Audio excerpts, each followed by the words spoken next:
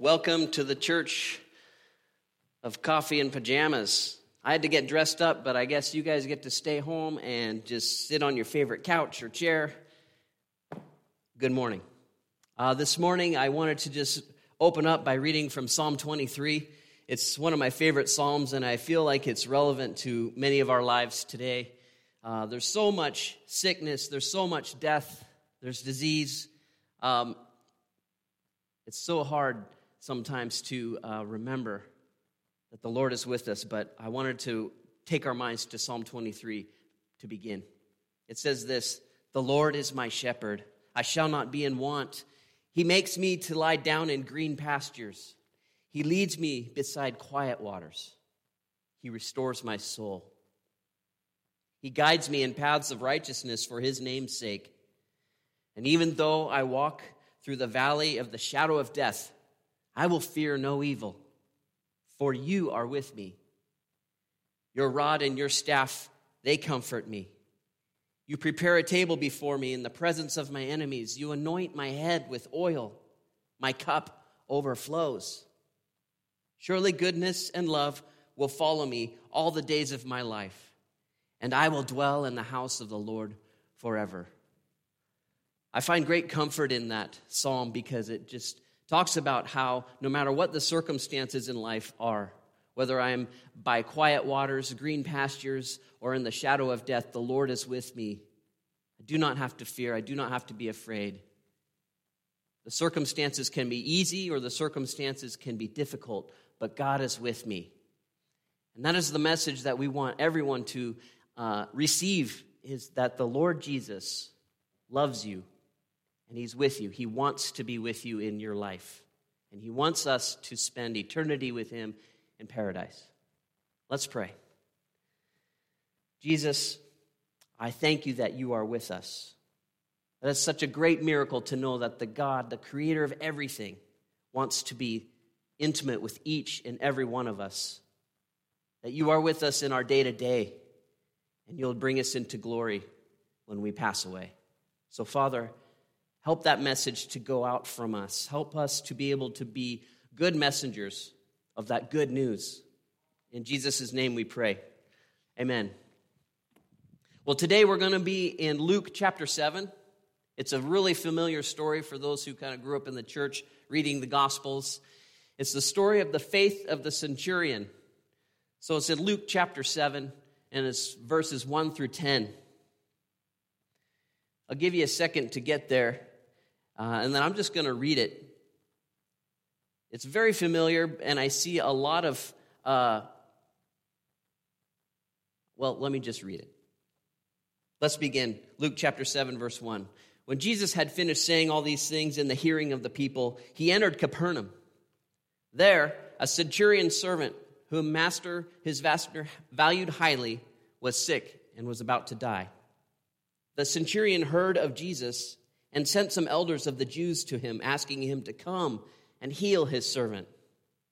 When they came to Jesus, they pleaded earnestly with him, 'This man deserves to have you do this, because he loves our nation, and he has built our synagogue.' So Jesus went with them. He was not far from the house when the centurion sent friends to say to him, 'Lord, don't trouble yourself, for I do not deserve to have you come under my roof. And that is why I did not even consider myself worthy to come to you. But just say the word, and my servant will be healed. For I myself am a man under authority, with soldiers under me. I tell this one, go, and he goes, and that one, come, and he comes. And I say to my servant, do this, and he does it.' When Jesus heard this, he was amazed. He was amazed at him, and turning to the crowd following him, he said, 'I tell you, I have not found such great faith, even in Israel.' Then the men who had been sent returned to the house and found the servant well." This is a really familiar story, and from our perspective, it has a real happy ending, right? We have a problem. We have a sick servant, and it's a servant that's well loved. It's a beloved servant, and he's near death. And the feeling of the situation, we're familiar with that kind of scenario, right? someone who is close to us. I don't want him to die. I'm going to miss him. We want the Lord to heal him. I just want things to go back to the way they were. And so the solution is go get Jesus. He will heal him. And so in this story, the centurion sends some Jewish elders. Send the people who are close to God. God will hear them. And they tell Jesus how much this guy deserves to have Jesus' time. He loves Israel, and he even built the synagogue where we worship. And then there's a big surprise in this, is a centurion, a non-Jew, a Roman soldier, a commander over hundreds, says, I do not deserve. He has great humility and great understanding of Jesus' authority. He has it right. I don't deserve to have you come under my roof. I am not worthy to come to you. He's very humble. And it's surprising because him being a Roman centurion, he could just say the word and have Jesus brought to him without permission. But instead, he asks permission. He recognizes Jesus' authority. He recognizes that we are all under Jesus' authority. And he sounds just like a soldier ought to sound, right? He says, I am under authority. I also have authority. And the way it works is you say it, and then it's done. It happens. I don't know if the centurion really understood who Jesus really was. I know he had heard stories about Jesus healing people, of delivering from demons, that he had wisdom, right? I know at a minimum he knew that. And I don't think anybody in this story quite understood who it was they were talking to yet. Jesus, as it says in Colossians, was the visible image of the invisible God. All things were created by Jesus, things in heaven and things on earth, both visible and invisible. All the thrones, all the powers, the rulers and authorities, all things were made by him. And they were made for him. He is before all things, and in him all things hold together. I don't know if they quite understood that yet. I kind of don't think they did. But they had this right. I don't deserve to have you come. Whatever you decide, I ask you to come and to heal. And if you decide to heal, I know that all you have to do is say the word, and it's done. And his faith amazed Jesus. Look at what it says in verse 9. It says, when Jesus heard this, he was amazed at him. This is only one of two places in all of the Gospels where it records that Jesus was amazed. He says, I have not found such great faith, even in all of Israel, implying that Israel is exactly the place where one would find such great faith. He was surprised. He was impressed. He was filled with wonder. The other place where Jesus was amazed was in Israel's lack of faith. It's recorded in Mark 6 that Jesus was amazed. He was startled. He was astonished at Israel's lack of faith in him. And in this story, we get the happy ending. The servant was healed. We don't really hear much about the servant other than he was sick almost to the point of death, and then he's healed like as if nothing had happened. Mission accomplished. Everything was back to normal. But I was encouraged this week to stop and think.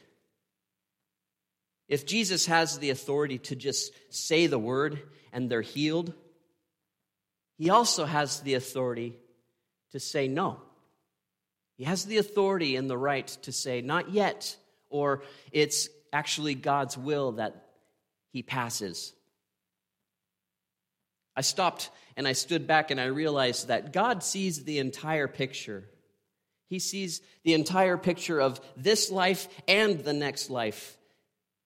And to him, our health isn't necessarily the most important thing. Our spiritual health is, but our physical health isn't necessarily the most important. The most important to God is our faith in him, our trust in him. Our close relationship with him is what matters the most. In a world where death happens a lot, where sickness happens a lot, oftentimes it becomes our mission, it becomes our desire to see if we can get God to heal the people who are close to us. And perhaps we feel like we just don't want to lose that person. Or we just want things to go back to the way they were. Witnessing suffering and experiencing loss is a big burden to carry. But Christ's mission was to build trust in him and in God, to ask people to have faith in him, and no matter the circumstance, no matter what the outcome, that they cling to him. Whether they are life in green pastures or life in the shadow of death, that they are close to God, they put their trust in him that way. So it's easy to read this story and see when we start to that it's more about faith and understanding who Jesus is than on healing. The story is titled correctly. It's about the faith of the centurion, not about the healing of the servant. This healing in this story was but a shadow of the ultimate healing that Jesus was there to bring. Right? However, if you're like me, it is tempting to read this story and to try to find like clues or a formula for getting God to miraculously heal, to mimic some of the things in here to God so that God will heal my friend or my family member. The danger in that is that you can start to approach Jesus as if he's your genie, and Jesus is not your genie here to grant your wishes, but it's the other way around. We are here to grant his wishes. The story is very relatable. Many of us have known or know somebody who is close to death, that unless a miracle happens, death is certain. The only hope for them to live a while longer is if the Lord miraculously heals. And so we understand the tension, the feeling of desperation, the timers ticking down, nearing zero. And we pray many of the same things to God that these people were saying to Jesus in the story. This person deserves to have you heal them. And we share with God some of the good things that they have done, right? I currently have an old friend from high school who is dying of cancer. He has a football-sized tumor somewhere attached somewhere in his organs. And he had one football-sized tumor removed 7 years ago. And since then, he's had other sized tumors removed in the last 7 years. And they can't do anything about this one. There's like too much scar tissue, too much buildup. It's attached to the organs in a way that they can't go in and remove it anymore. So they've given him days. It's really tense. He's 46 years old. He has 2 beautiful children. He's happily married. He has hundreds of people praying for him right now to be healed, to be given peace in the midst of this. He's been a light for the Lord for as long as I've known him. He's brought many people to the Lord. He's led many people to Jesus. And if anyone deserves to be healed, I suppose it's him. And we believe, just like they do, like the centurion said in the story, all God has to do is say the word, and it's done. But if he does not heal my friend, I need to accept that God did not choose to heal him for some reason. Not in this way. He didn't heal his body. I hope he does, but if he doesn't, I have to accept it.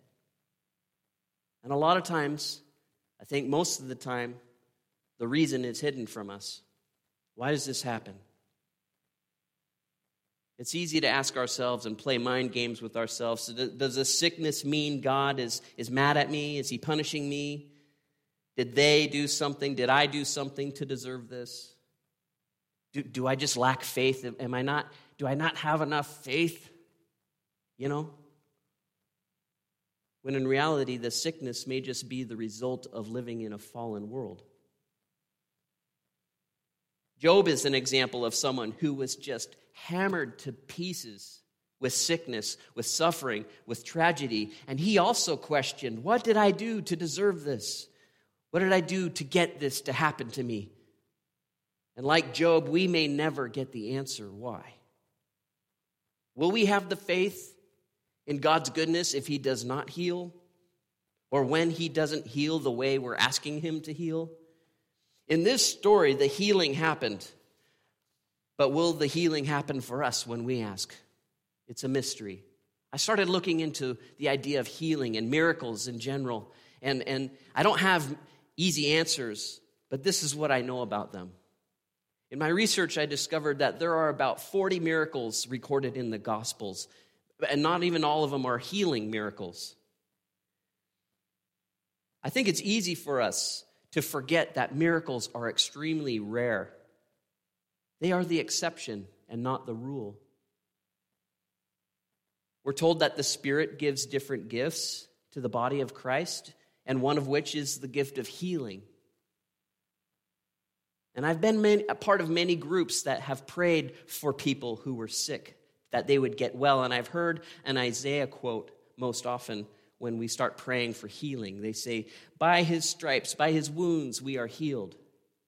And so I looked at that verse this week from Isaiah 53. And when I look at the verse in context, I think it's talking more about Jesus paying the penalty of our sins for us, bringing ultimate healing to our relationship with God. Listen to what it says.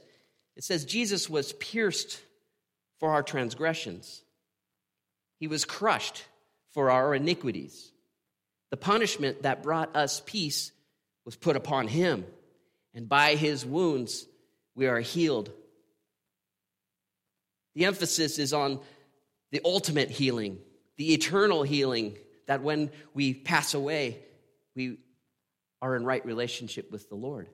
I don't feel comfortable telling my friends that Jesus received his wounds so that their cancer would disappear or so that their headache would go away. Jesus received his wounds so that they could live for him now, faithfully, and that when they die, they will spend eternity with Jesus in paradise. So what are miracles? What are signs and wonders here for in the first place? Why heal the centurion's servant? Was it the prize for having just the right kind of faith, or was it for something else? If you stop and think, if you stop and look at the way miracles function in scriptures, you discover something. They are always used as evidence for proving who the messenger is. Whether it be Jesus, John the Baptist, or one of the other prophets of the Old Testament. Miracles, signs, and wonders gives credibility to the one bringing this message from God. Ultimately, the miracles are there sent to back up what they are saying, right? They say, we need to repent and turn to God, and here's proof, and they perform a miracle. So this person's words needs to be listened to. The Gospel of John records 7 miracles, and he refers to them as signs. And he says at the end of his Gospel, in chapter 20, that Jesus did many other miraculous signs in the presence of his disciples, which are not recorded in this book, but these are written so that you may believe that Jesus is the Christ, the Son of God, and that by believing you may have life in his name. These signs are so that you may believe that Jesus is the Christ. Later, Paul writes to the Corinthian church about the gift of tongues, a miraculously given ability to speak in other languages by the Spirit. He says in 1 Corinthians 14 that tongues are a sign, not for believers, but for unbelievers. So these miraculous signs happen to spark faith in the unbeliever. It's to reveal Jesus to somebody, to authenticate his identity to people. I have prayed many times for healing, for my family members, for friends, and I've never been part of a healing miracle yet. I want to. But I have been part of another kind of miracle, and I want to share this story because it'll help illustrate what signs and wonders are about, what they are for. That they're not just for our comfort here and now, but that they are to demonstrate that Jesus is who he says he is. In my early 20s, I was a meter reader for the electric company. And when you're a meter reader, during that time, you had a handheld computer that you take with you. And when you'd go into the office, you'd pick up your computer and you'd find out what route is yours that day. You had to read all these meters and then you could be done for the day. Well, this particular day, I had a new house added to my route. And when I got to the house, I pulled into the driveway, and there sitting next to the meter was a little lady, and she was surrounded by animals. I pulled into the driveway, I got out of the car, and it was like a scene from a Disney movie. Animals just kind of came from nowhere and gathered around her. 3 cats came out of the bushes and kind of circled around her feet. A couple small dogs ran around from the other side of the house. And then she had 2 big, like German Shepherd-looking dogs sitting one on each side of her, and they were eyeballing me really fiercely. And she gave them a little command in a foreign language, like in German or something, and they sat still, and they just kept their eye on me. And I was amazed at this. I was like, wow, you really have a way with animals, don't you? And she says, yeah, I love animals. In fact, an animal saved my life once. And she told me this story. She says, 3 years ago, there was a house fire at the house that we were at. And she said that she was in the fire. She was in the house taking a nap when the fire started. And one of her dogs drug her to safety. The dog died in the fire. She experienced burns, but her life was saved because the animals drug her to safety. And for the last 3 years, she's been in recovery. She pulled up her sleeves and revealed that she had skin grafts on her arms. She had been badly burned on her arms. And so for the past 3 years, she'd been living with her son 2 miles down the road while the house was being rebuilt and while she was recovering from her injuries. And as she's telling her story, I kept getting this sense that I was supposed to tell her, Jesus loves you. I kept getting this urge to just tell her, man, Jesus loves you, but I felt like it would come out of nowhere. It would be really random thing. I didn't want to just give her some sort of bumper sticker message. Hey, Jesus loves you. Thanks for telling me your story. Goodbye. I wanted to do something more than that, and I couldn't figure out how to tell her, hey, Jesus loves you. It was really brief. I was listening to her story, and I chickened out. I left. I didn't tell her that Jesus loved her. And that really bothered me. I continued on my route, and a couple hours later, I determined, I'm going to go back. I'm going to drive back in front of the house, and if she's outside there, I'll stop, and Lord, I'll tell her that Jesus loves her. I'll figure out a way. So sure enough, I drive back there, and she's there, so I got to get out. And the same scene happened again. I pulled in the driveway, and here come all the animals. And so I just made up some story about why I needed to be back there to reread the meter. I misread it or something. And I started asking her about how she's dealt with this tragedy in her life, this difficult circumstance. I said, hey, do you go to church or something? Trying to break the ice. And when I said church, she went off. She got really angry. She got emotional. She had an abusive mom who was an alcoholic. And her alcoholic mom would send her to church alone. And when she'd get back from church, her mom would tell her that she's going to hell. So her idea of church and God was really negative, to say the least. And I was like, oh, great. How am I going to tell her that Jesus loves her now? And then she says, that's why I like animals so much. We have an understanding. And she started getting emotional again, and she told me this story about when she got out of the hospital, they adopted a cat. And this cat was also beat up. They called him Stubbs because his tail had gotten cut off in an accident. And this cat was very close to her. The cat would sleep next to the break in her arm as if to take care of her. And the cat was like her therapy animal. She would talk to the cat. She was describing this relationship she had with this cat. And it was amazing to me how close she was with it. And she says, and when we moved to this house 3 weeks ago, the cat went missing, and we haven't found him in 3 weeks, and I miss him so much. I've gone and done everything I can. I've put up signs in the neighborhood. I've asked the neighbors. Her son, who still lives at the house, at the other house, just said he's not here. Her husband was getting upset at her for wanting the cat back. He said, it's been 3 weeks. The cat's probably dead. Probably got eaten by coyotes because it was a wooded area or something. It's been 3 weeks. Give it up. And I asked her if I could pray for her. She said, sure. And I prayed this. I said, Jesus, will you show her how much you love her by bringing the cat back? And as I prayed that, I couldn't believe I said that. I didn't realize I had said that until it was too late. And then I said, okay, since I said that much, I'm just going to get all prophetic now. And I told her, okay, in 3 days, go back to the house and the cat will be there. I was just taking a lucky stab at it. I don't know why I was saying all that stuff, but I did it anyway. And she appreciated it, and I left, and that was that. So the next day, I'm on my other route, and I get a phone call on my cell phone, and it's the customer service department for my company. Hello? Hey, is this Jeff? Yeah? Hey, did you talk to some lady about a cat yesterday? And I thought I was busted. I thought I was in big trouble. And I said, cat? Yeah?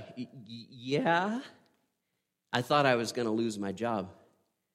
And she says, the cat is back. You got to call her. She just called us and told us the whole story. She was looking for you, and she wants you to call her. Here's her number. I couldn't believe it. I called her back, and she says, I'm so glad you called. You didn't know this, but yesterday was my birthday. And my son came over with his girlfriend, and we all celebrated here at the new house. And after my son left and went back home, I told my husband what you had prayed. And I told my husband that I was going to go back to the other house, whether you like it or not, and look for the cat. And my husband didn't act mad at me, and I was curious as to why. I figured he would be really mad at me. But he just said, it's all right. And he told me to turn around. And when I turned around, my son was standing there behind me with the cat in his arms. So I guess what had happened is after the party, the son went back to the house. When he pulled into the driveway, there was the cat waiting. So he picked up the cat, drove all the way back really quick. And as he's driving back, that's when she's telling her husband the story about how I prayed and what I told her. And she says, and I just wanted to call you and tell you the story because now I know that Jesus is real and that he loves me. Now I know that Jesus is real and that he loves me. And when we hear about other miraculous stories happening, that was the outcome. Now we know. If you want to pray for miraculous things to happen, pray for it to be a sign for the unbeliever. I don't have the gift of healing, but I still pray for healing. I believe that healing can happen. I also learned that they don't always happen. And in our story today, we resonate with the centurion who says, all you have to do is say the word and it will happen. Because we believe that too. We know that all God has to do is say, okay, and it will be done. Jesus just needs to say the word and the healing will happen. I do not believe we should stop asking God to heal. It says, cast all your cares on him, for he cares for you. He cares for us all. And he will be with us even when things are not going the way we planned. And it has nothing to do with what anyone deserves. If anything, the centurion has it right. We do not deserve, we are not worthy, but God gives us his attention anyway. For us who already believe, we need to put our trust in God, no matter what the circumstances, no matter if there's a miraculous healing or not. We pray for our faith to increase, and we pray for signs so that others may know that Jesus is alive and Jesus is real. We pray for the kind of faith that no matter what the circumstance, no matter what the outcome is, that we trust in God's love and care and goodness. The purpose of the healing in the faith of the centurion was to provide us, the audience, to provide the people of that time a glimpse of the eternal healing that Jesus was there to bring for everyone who would believe, both for the Jew and the non-Jew. He was there to bring healing for the nations. This healing in this story is just a shadow of the ultimate healing that Jesus is here to bring. Will you pray with me? Jesus, we pray for our faith to increase, our trust to increase in you. But we also pray for salvation, that there would be signs and wonders done in and through us so that people who have not yet believed would come to believe, that they would listen to the message of the gospel. We pray for souls to be saved. We pray for your people to walk faithfully with you and willingly follow your authority, whether it be in green pastures, still waters, or the valley of the shadow of death. Help us to be faithful to you, Lord. And Father, heal our world from sickness and from sin. Amen. The hope that we have, the ultimate hope that we have, is that one day all our sicknesses, all our diseases, all the pain and all the suffering will be gone, and it's because of Jesus. He is our hope. It says in Revelation 21 that in that day, God will wipe away every tear from our eyes. There will be no more death. There will be no more sorrow or crying or pain, for the old order of things will pass away. Come, Holy Spirit. Come, Lord Jesus. Come soon. And until he comes, we are to go and be the church. Ready, set, break.